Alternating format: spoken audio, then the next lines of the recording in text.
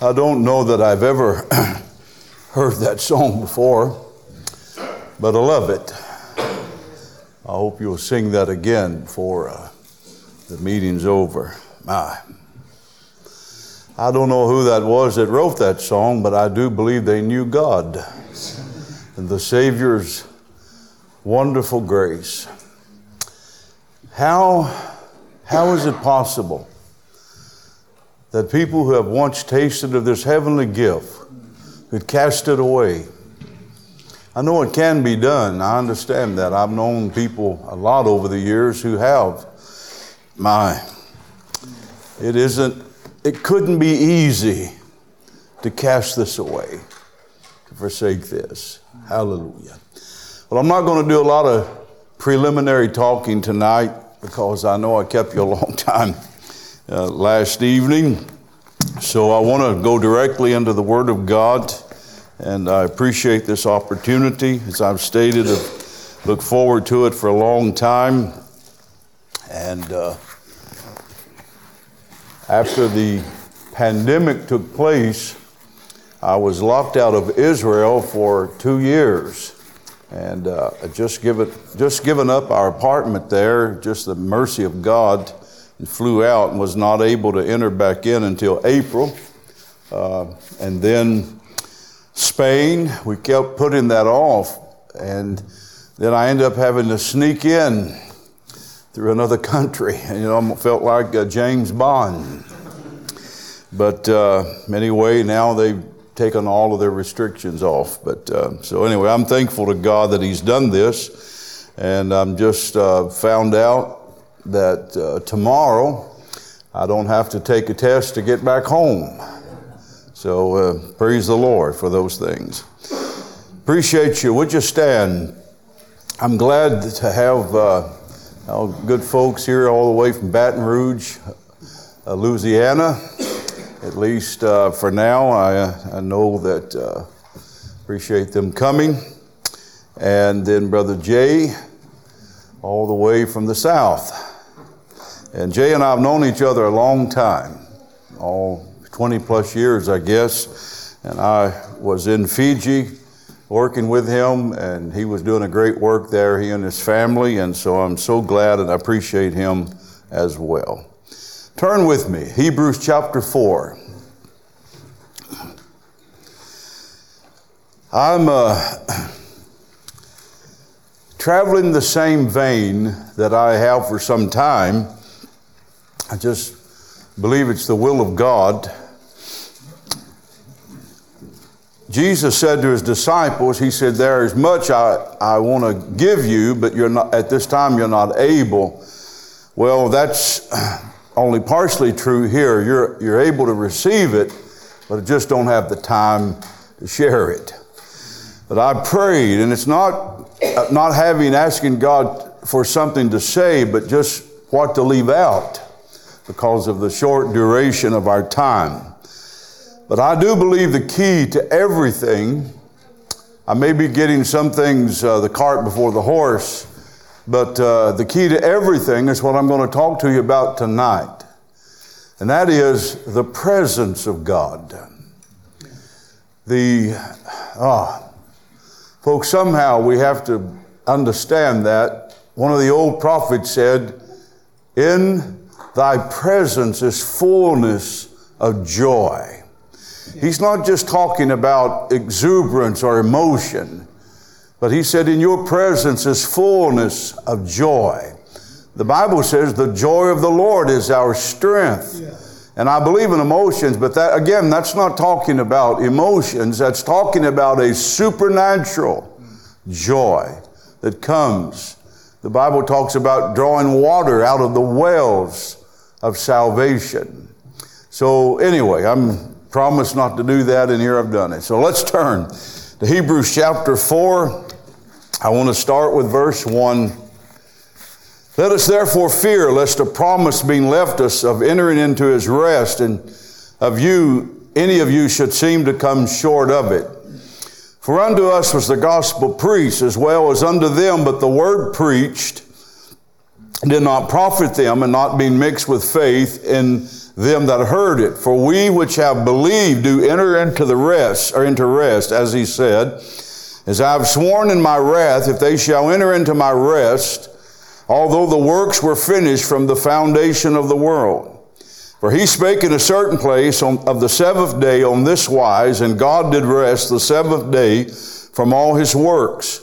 And in this place again, if they shall enter into my rest, seeing therefore it remaineth that some must enter therein, and they to whom it was first preached enter not in because of unbelief. Again, he limiteth a certain day, saying in David, today after so long a time, as it is said, today if you will hear his voice, harden not your hearts. For if Jesus had given them rest, then would he not afterward have spoken of another day? Now, if you go back and research that, you'll find that word Jesus there is Joshua, not the Jesus that we talk about Jesus. Somehow the translators put the word Jesus for Joshua. You can go back and research it, but please not now. There remaineth therefore rest to the people of God, for he that is entered into his rest, he also hath ceased from his own works, as God did from his. Let us labor therefore to enter into that rest, lest any man fall after the same example of unbelief. I just title this, The Call Beyond and the Rest of God. Would you pray with me tonight? Father, I thank you. And I always give you the glory and always ask in front of the people that you give me that fresh oil and fresh unction and fresh anointing. And I pray that you would anoint the people to hear and to receive the word of God. I have no talents or gifts or abilities outside of you. Yes. But I'm praying that you would give us divine revelation and illumination. And we'll praise you for it in Jesus' name. And everyone said amen. In February of 2019, I was in South Alabama in a hotel. It was Saturday afternoon. I was to preach there in a church the following morning. And I was waiting on the pastor and his entourage, if you will, to pick me up for dinner. Now they were late, which I expected that, so I went down and took the time to walk the treadmill.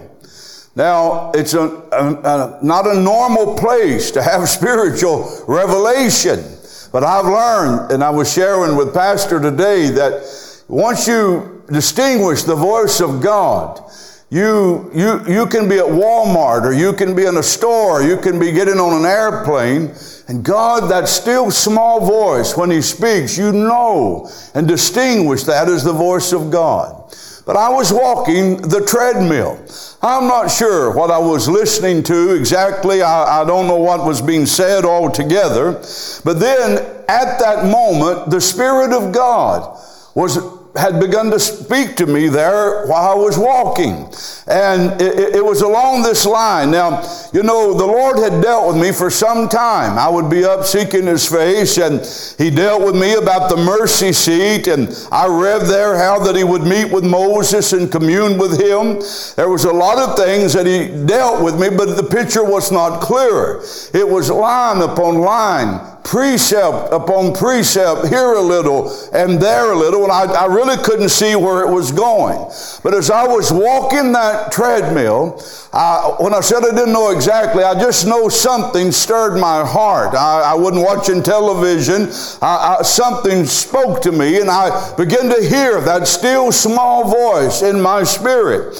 And he spoke to me about the outer court of that tabernacle or that temple in ancient Israel. I've never preached on that to my knowledge. I'm not an expert in those things. Some are. But the Lord began to speak to me about that. And he said, in that outer court, here's a place, the place of salvation.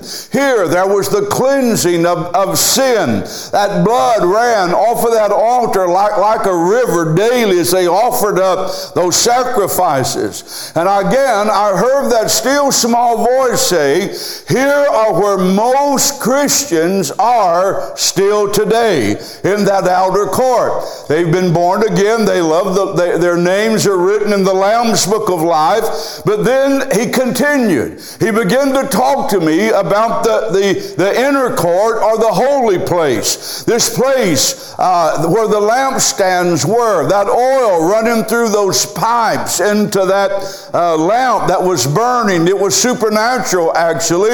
And this is what he said. This is the place of Spirit baptism that many have seen the light on and have been filled with that baptism. It is. I'm walking this treadmill and I hear this. It is for witnessing and empowerment. And my people must come here to be empowered for such. You know, I realized that message had been renewed in the church over 100+ years ago. And a lot of those things were. My mentor used to say that John Wesley brought us the message of sanctification.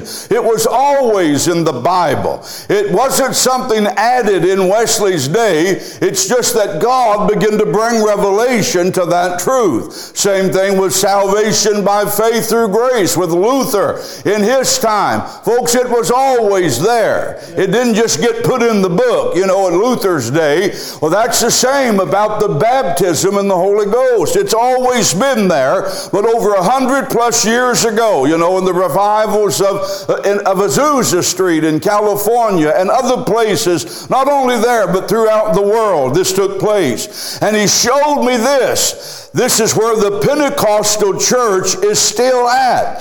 In this place of holy place of where the oil is flowing and the Spirit is flowing. We've dwelt there in that place for over 100 years. And it has been a wonderful time if you are Spirit-filled. But listen, when I heard that, I had no clue where this was going. I'm still walking this treadmill. I don't want to get off. I don't want to interrupt this. But then I heard this in my spirit. He said, but beyond. I don't know how to describe to you what I felt when I heard those words. But beyond is the holiest of all. Well, I knew what he's talking about. I mean, I've read the Word of God. In that holiest of all is where that high priest went in once a year with blood for his sin and the sin of the people. I know about that place. It's where the seraphims were over that mercy seat facing each other, crying out constantly, holy, holy, holy. You know, again, where that blood was sprinkled there on the mercy seat, and I knew that. I heard that still small voice say to my spirit, the only light in this holy place is my presence. Man, the only light in this holy place is my presence. Nothing there, nothing here, but the presence of a holy God. Something rose up in me. I realized suddenly in my spirit, here is a place of divine illumination. Here is a place of revelation. Here is the place of glory, and it's all of God and not of man. As he is speaking that into my spirit, so I'm still walking the treadmill, but in my mind, I never articulated the words. I never vocalized them, but in my mind, I'm thinking.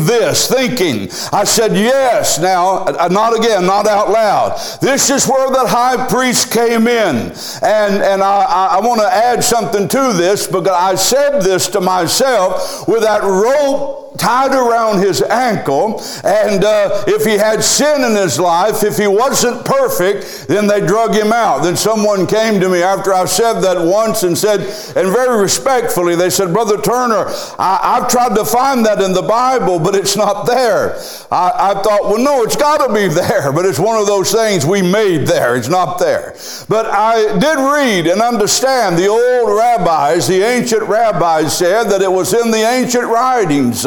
And it makes sense, because if that high priest go in and he has has flaws in his life and is not perfect, then he falls dead, then they can't go in there and drag him out, because they're going to fall dead with him, and you're going to have a bunch of dead folks piled up in the holiest of all. It makes sense, when that bell quit tinkling on the hem of his garment, then that means the man's dead, and we've got a real serious thing here. But I said that in my thinking, that's where that high priest go in. If he wasn't perfect, then they drug him out a dead man. So when I did say that, my heart felt a little heavy at that moment, because I knew that I, Turner, was not perfect. Am I looking at perfect people? I knew that I am not perfect. I knew that I'm not flawless. I have never been more hungry for God in the nearly 44 years of Christian life than I am right now. I've never desired God and the holiness of God any more than I do. I knew that I am forgiven. The blood has washed my sins. I've been sanctified. But I also knew that I am not perfected yet. I am not flawless yet. And so my heart got a little heavy. And then I heard that still small voice say, again, I didn't articulate this, I didn't vocalize this, but that still small voice said, but he, talking about that priest, he entered in under the law, but you enter in under my grace. Hallelujah to God. I love that song. All that he did, all that the shed blood and the price that he paid for my perfection. Can you say amen? So when God in the flesh gave up the ghost on Calvary, that veil was rent in twain. The partition wall was torn down that kept me out of that holiest of all, and that would keep any of us out of the holiest of all. A.B. Simpson said this. He said, the veil represents the obstructions which came between the soul and God.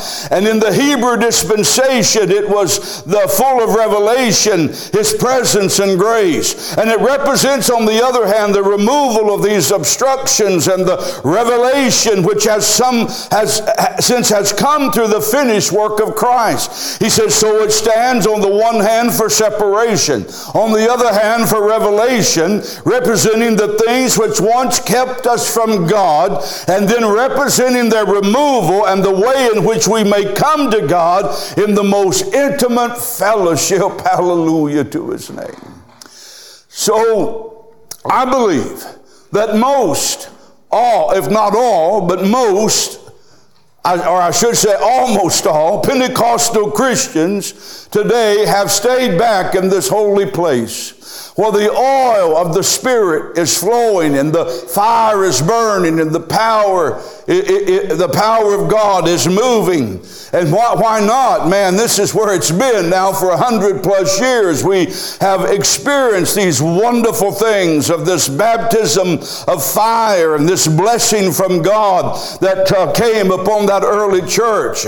But there is something about that holiest of all, something that we don't feel worthy to enter in. We don't belong there is what somehow we feel like. So we don't want to risk going in there. So we haven't gone for the most part. I believe this is a time, a dispensation that God is calling the Pentecostal people, the Spirit-filled people, if you will, to come beyond just feeling the joy and the power of the Spirit, but to come to a place of separation into that holiest of all places where He is the only light. He is revelation, and He is illumination, and He is glory. So we feel like we don't want to go there, but I know we have to go there these days because of what I shared with you last night. We're entering into a different day, a different time.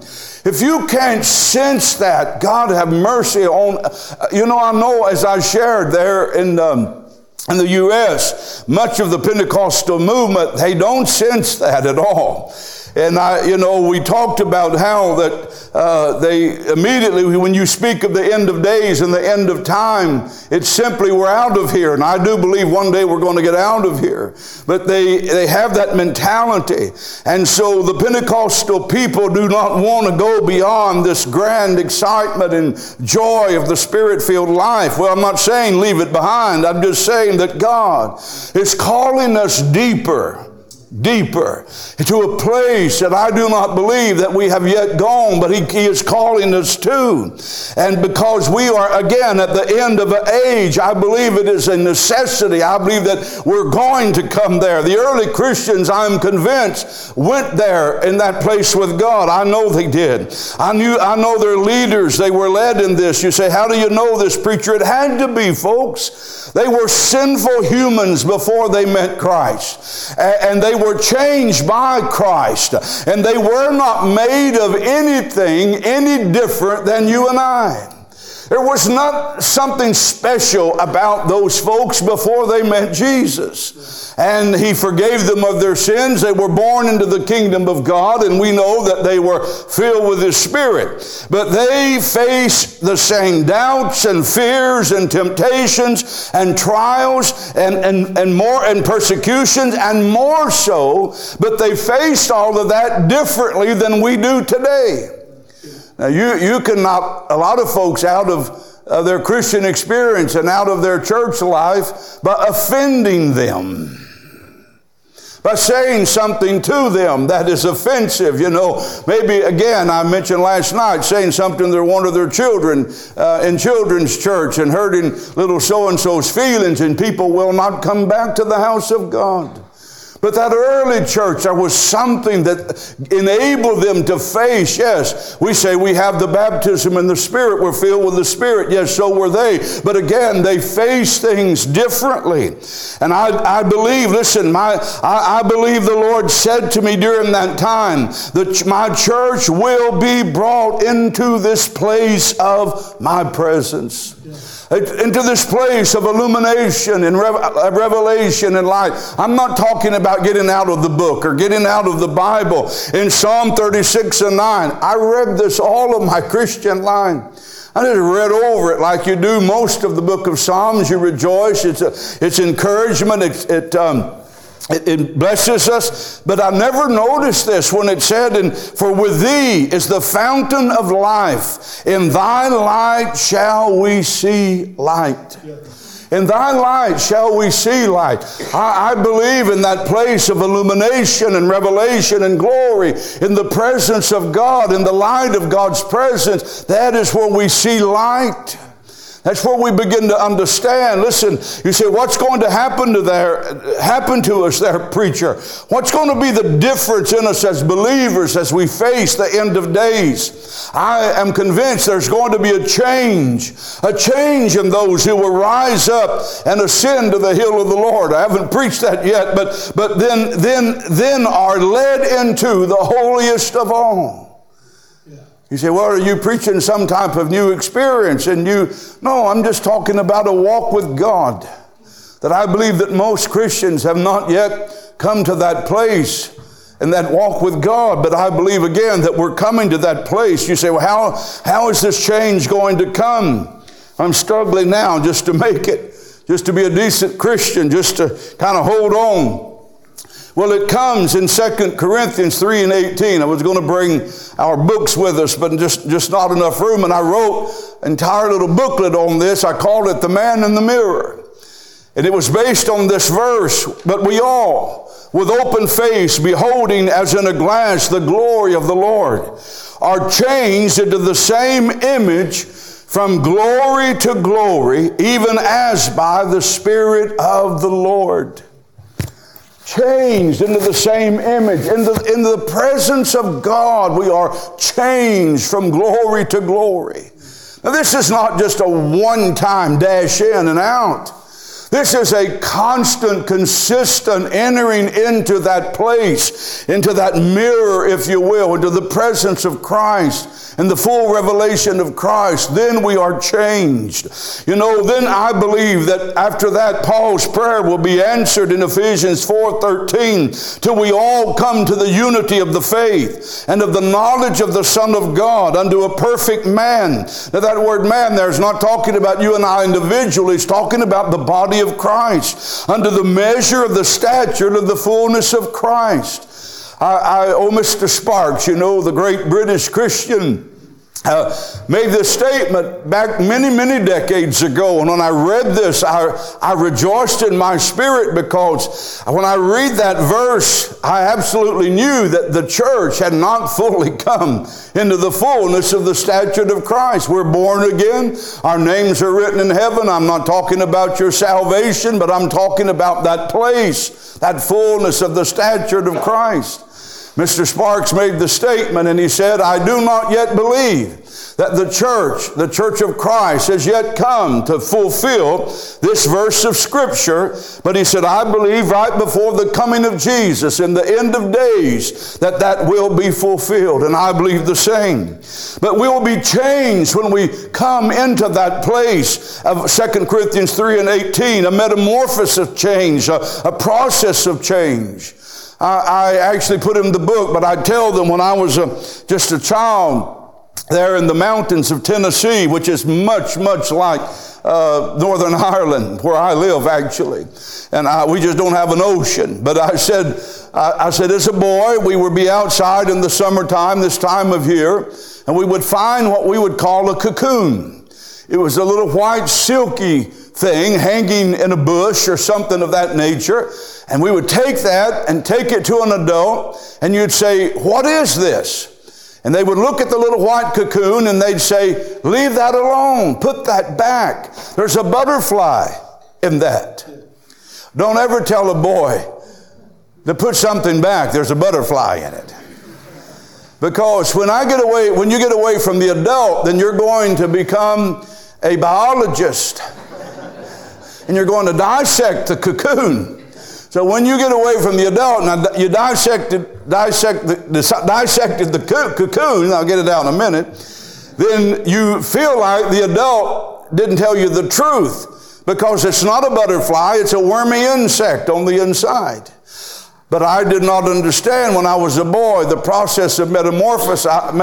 I didn't understand how that worked, that over time, if you leave that in that cocoon, that little wormy insect would grow and develop, and the next thing you know, one day it's going to come out a beautiful butterfly. Well, that's the way it is with Christ. Yes, we're born again. We haven't born again. We have a new nature. We have our name written down in heaven, but we go through a process of change from glory to glory. The church today, folks, when the world looks at us, we don't look like very much to them at all. But I'm telling you, there is a time coming when the pressure comes, and as God begins to develop this body of Christ, again, I'm not talking about being ready for heaven, but begins to develop His body for that church glorious, and that church, it will come into that fullness of the stature of Christ. Thank God, when it's all said and done, it will be like that beautiful butterfly. It will come forth as pure gold.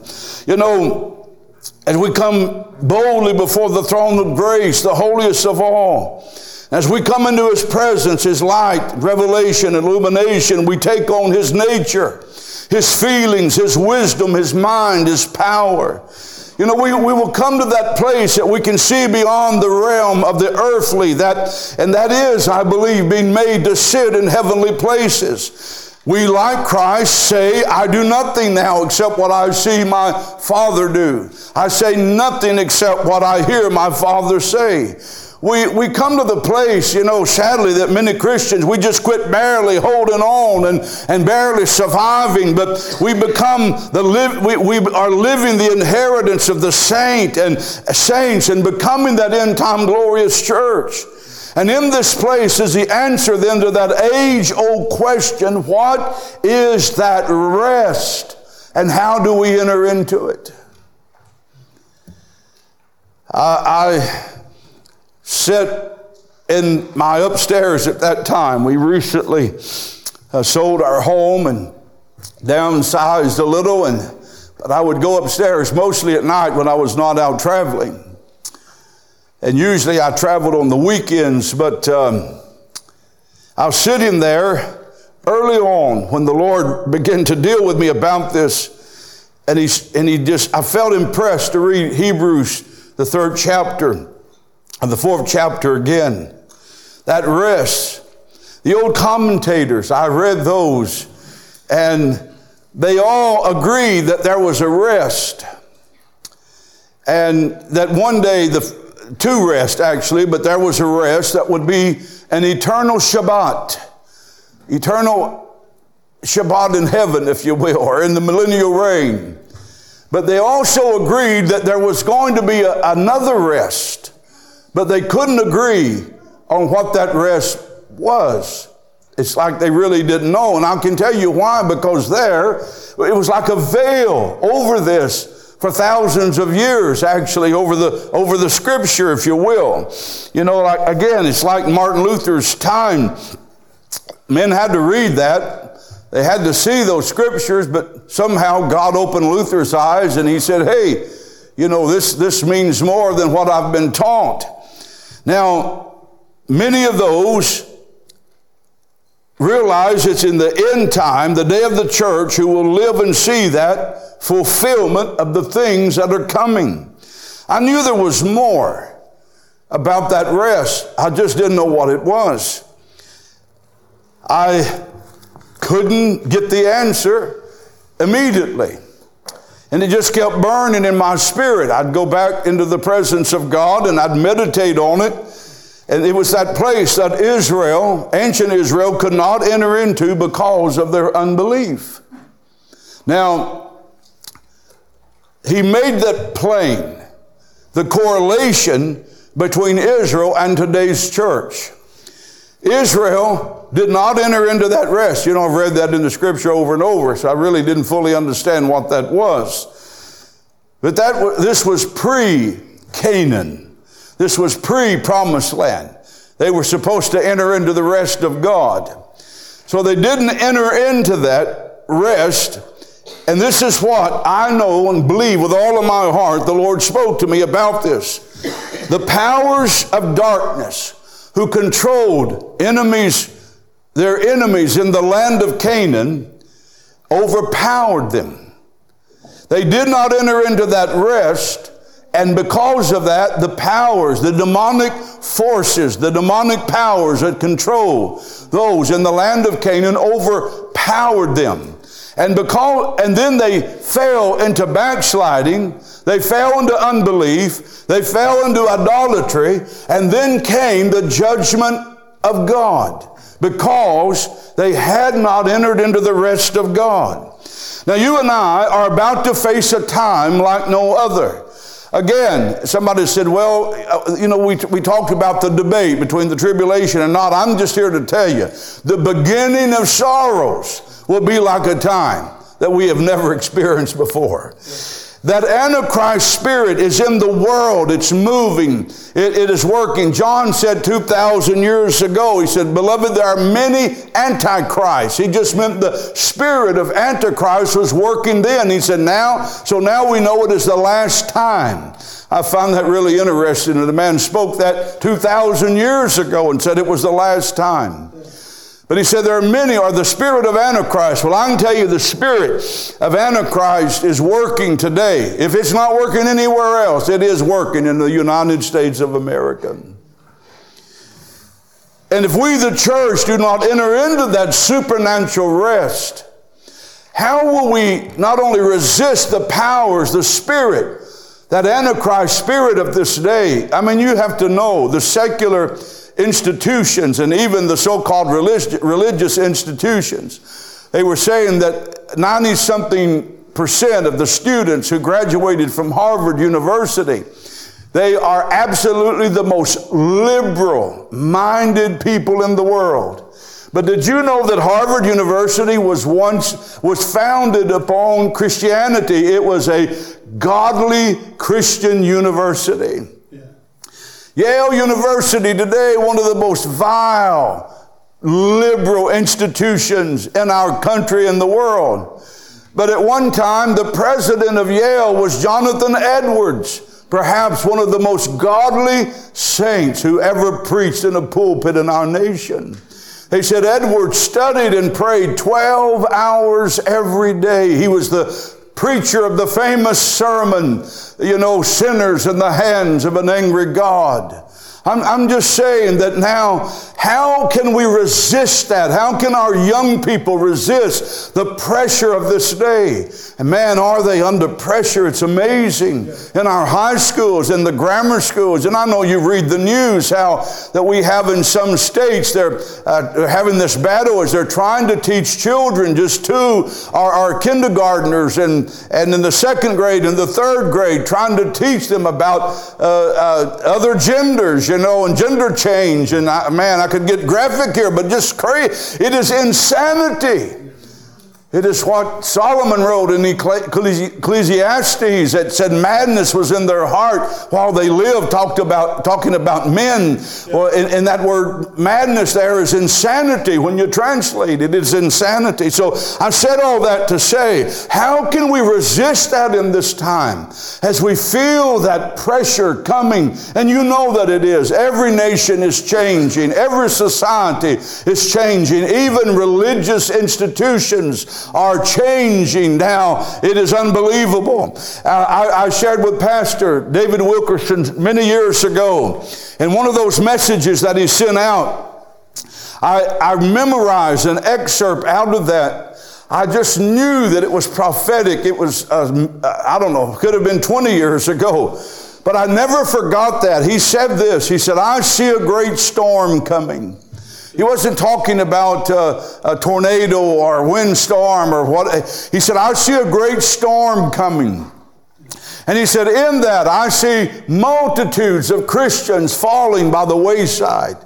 Multitudes losing their song of joy and victory, throwing in the towel, giving up, walking away from the faith. He said, you say, how is that possible? He said, because they failed to develop a consistent daily life of prayer. They didn't come to that place of entering into the presence of God. There's something that hinders us in this hour.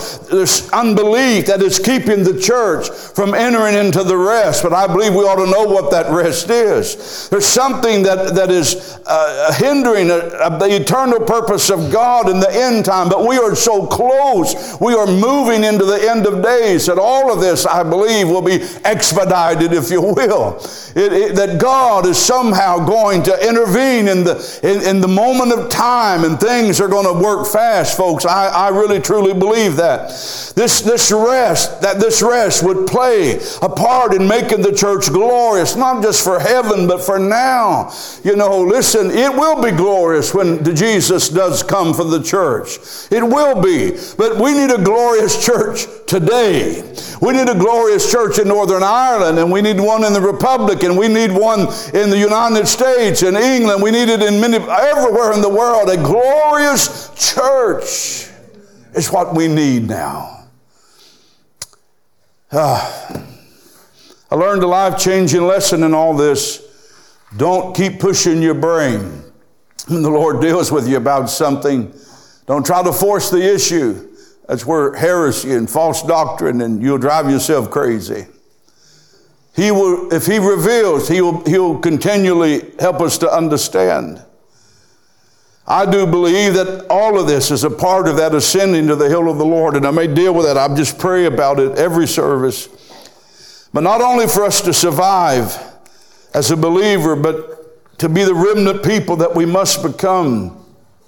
And I want to state again that answer to what that rest is, how to enter into that, has been in plain sight for thousands of years. It's amazing. We just read over it and then read over it. And if you were like me, I used it in my text and some messages over the years. I quoted it in certain sermons and quoted it and absolutely never saw it. But I'm sitting there one night, And I felt impressed to go back and read the scripture of Exodus 33, 13 and 14. Moses is talking to God. There's a conversation, a two-way conversation, and Moses said, I pray thee, if I have found grace in thy sight, show me thy way, that I may know thee.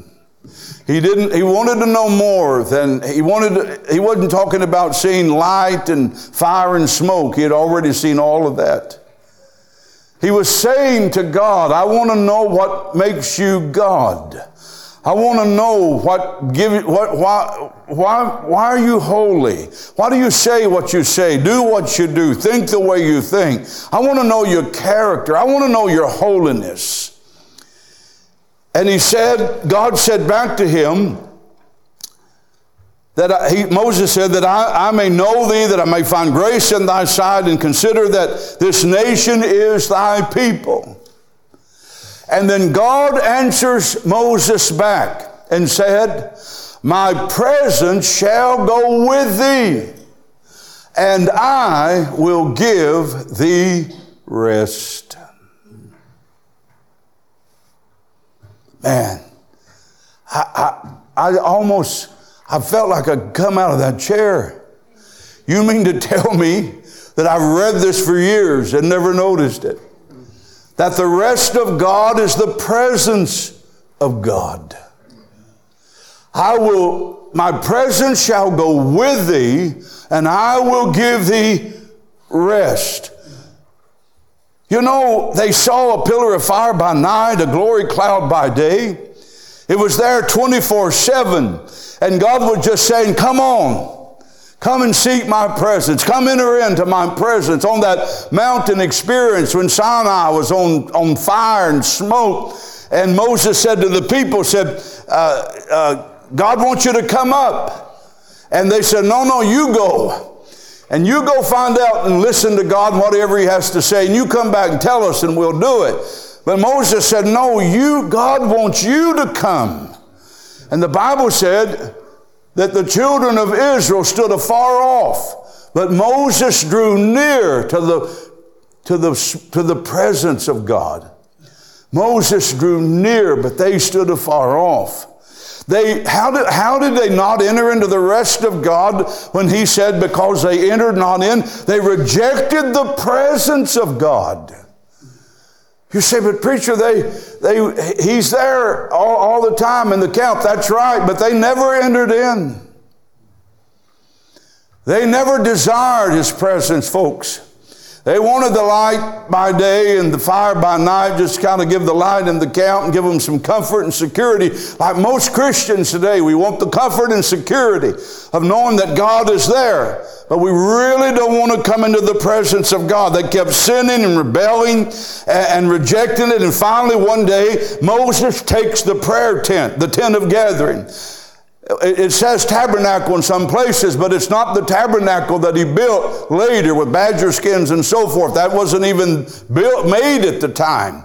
It's the tent of gathering, but it's there where God met with them and over that mercy seat. But Moses, he took it and moved it out of the camp. He moved it away because they did not want to go beyond.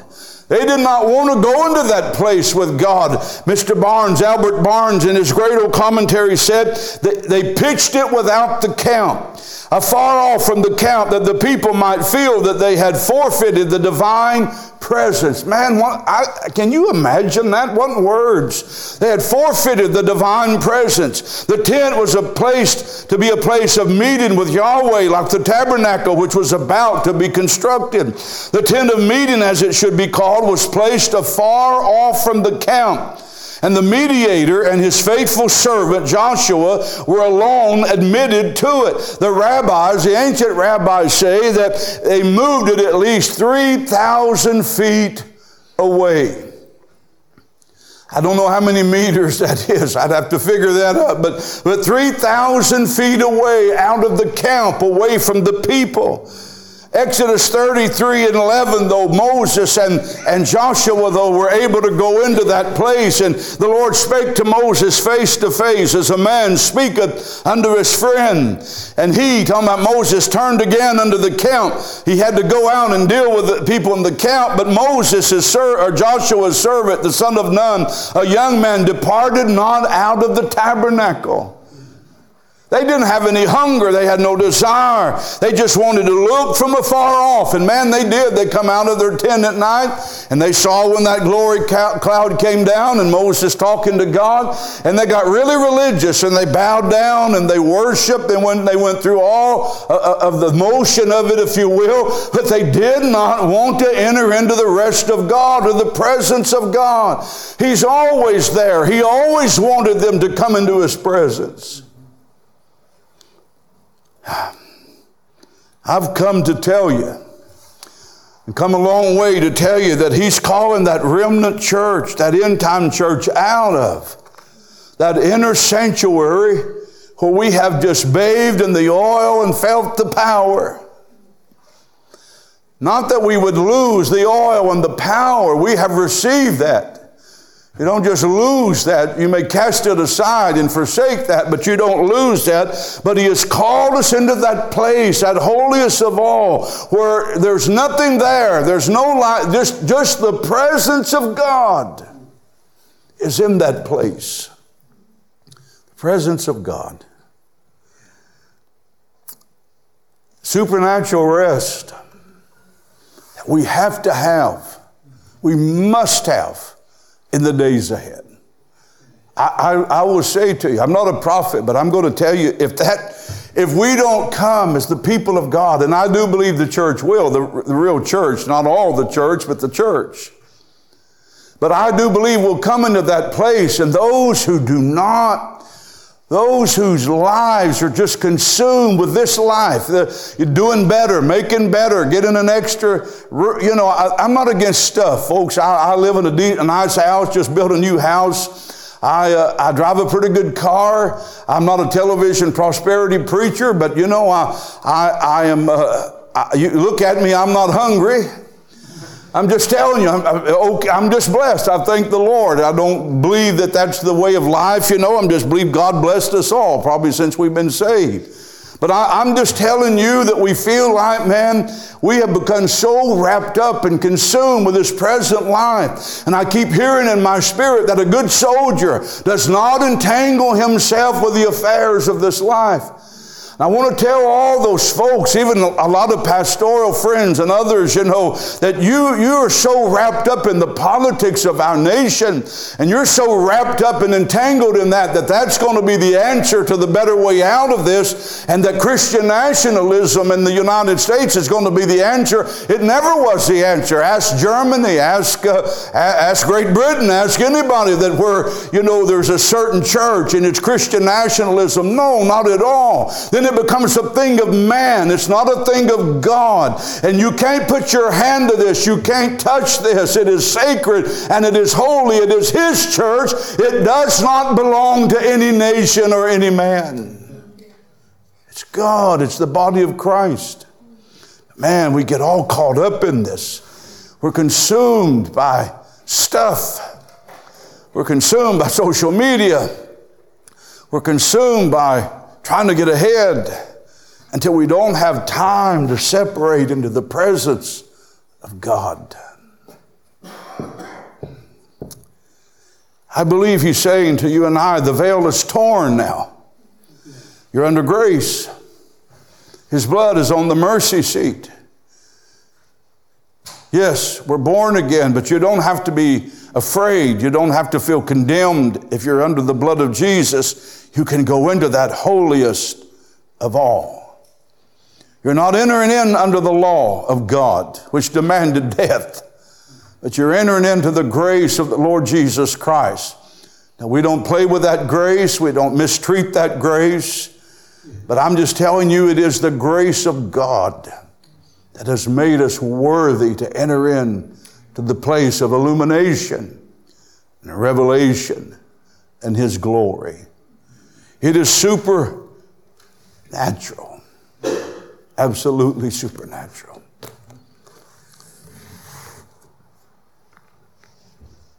You say,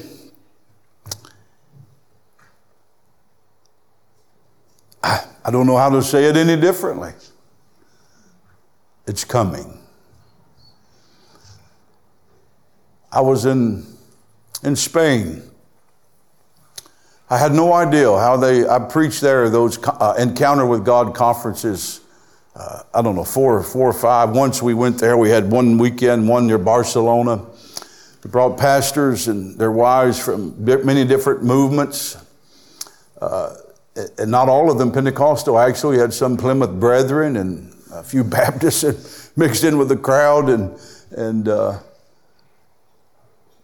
But this time when I went, I had not been back since the Lord had begun to deal with me about the church being in the end of days and what the church must do and what He's bringing His people in the church to this place. What we're about to face. And so I wasn't sure. I just wasn't sure the response. We had a lot of young couples, pastors and their wives. So I just really prayed and asked the Lord. Again, I think there I had five times to share with Him. And I knew 2 of them would be on, another message kind of separated for the sake of time that I felt the Lord would have me to share with those folks. But, everything has to be translated. And the response, I could not read their faces. You come to be able to do that a little, after 42 years of preaching. There was no strong emotion. Like in the South, man, you can tell if they're with you or not with you, for the most part. But I just preached. I could not be affected or impacted at all by anything. I just knew what I was there to say. And there was a pastor that had come, and he had a large church, which in Spain, that's a miracle within itself. Very hard country. Involved in radio and TV and a network of other pastors. And he came and he said to the bishop there, the leader of the church, a particular movement, and we had not just from their movement, but others, but he said to him, he said, I came because of your invitation. I know you. I know nothing about this American. And he said, I came because of you. He began to share with him. He said, I've traveled to conferences and conventions everywhere. This had to be before COVID. But he said, I've traveled to all of these. He began to name these, especially these American pastors and evangelists, have these great mega ministries. And he said, I went looking and searching for what God was saying to the church in this hour. But I couldn't find it. I didn't hear it. But he said, I heard this. And he said, I have never heard this message in my life. But I know it's the Word of God. I know what He says, it's coming. I know what He says we must do, we must do. It is the Word of God. Folks, God is trying to wake us up as a body and help us to prepare for the days ahead. Are we going to hear His voice? Not the voice of a man, but are we going to hear God speaking to our spirits to help us? Please stand. I was in California,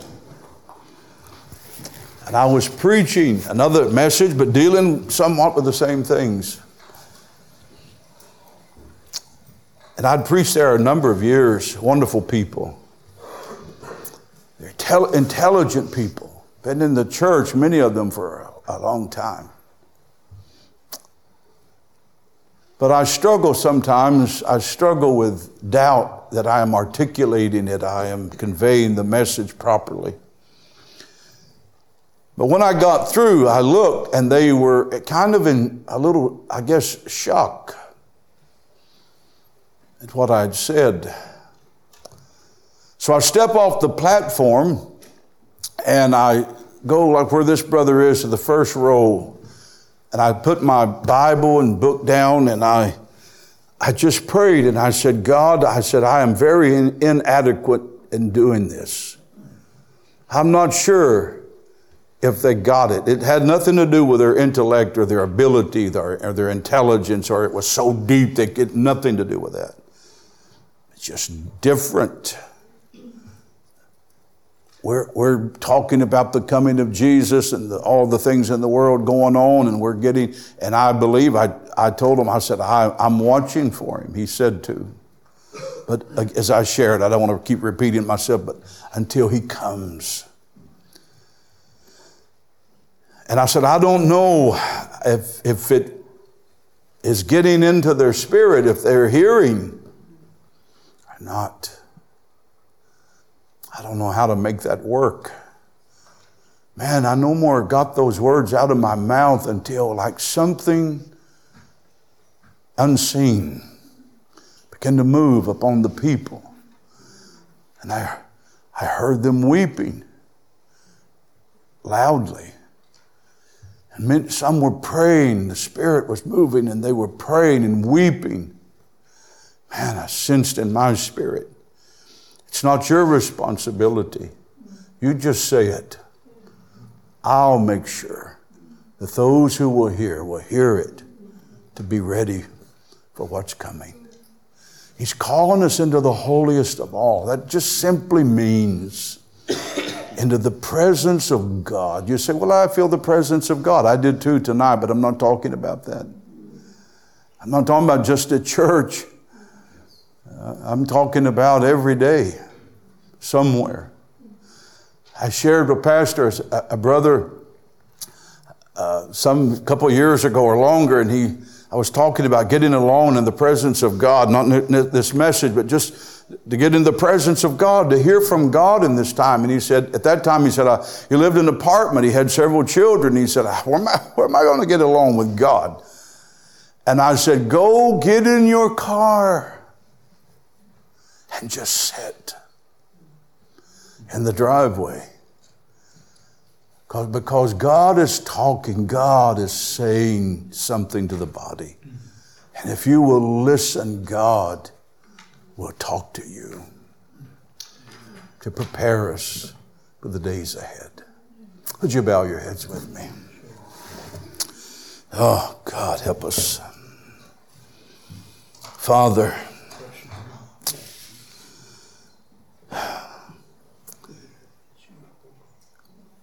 if we could just somehow grasp that we have had the partition torn away that keep us out of that holiest of all, that place of your presence divine. That you want us there, that you are desiring to bring us there as the body, the people of God, so that you can bring us into the rest, the supernatural rest that Israel forfeited, that others have refused. That you will bring us into this place of illumination, revelation of your word, and into your glory, and change us from glory to glory to glory. God, help us. I pray tonight that you would put and instill a supernatural hunger into every believer, young, middle-aged, older, in us. I pray tonight that somehow that you would make these words alive to us, Father, real to us by the power of your Spirit as in God. Give us that illumination. Give us that, Lord, tonight. In Jesus' name I pray, Father.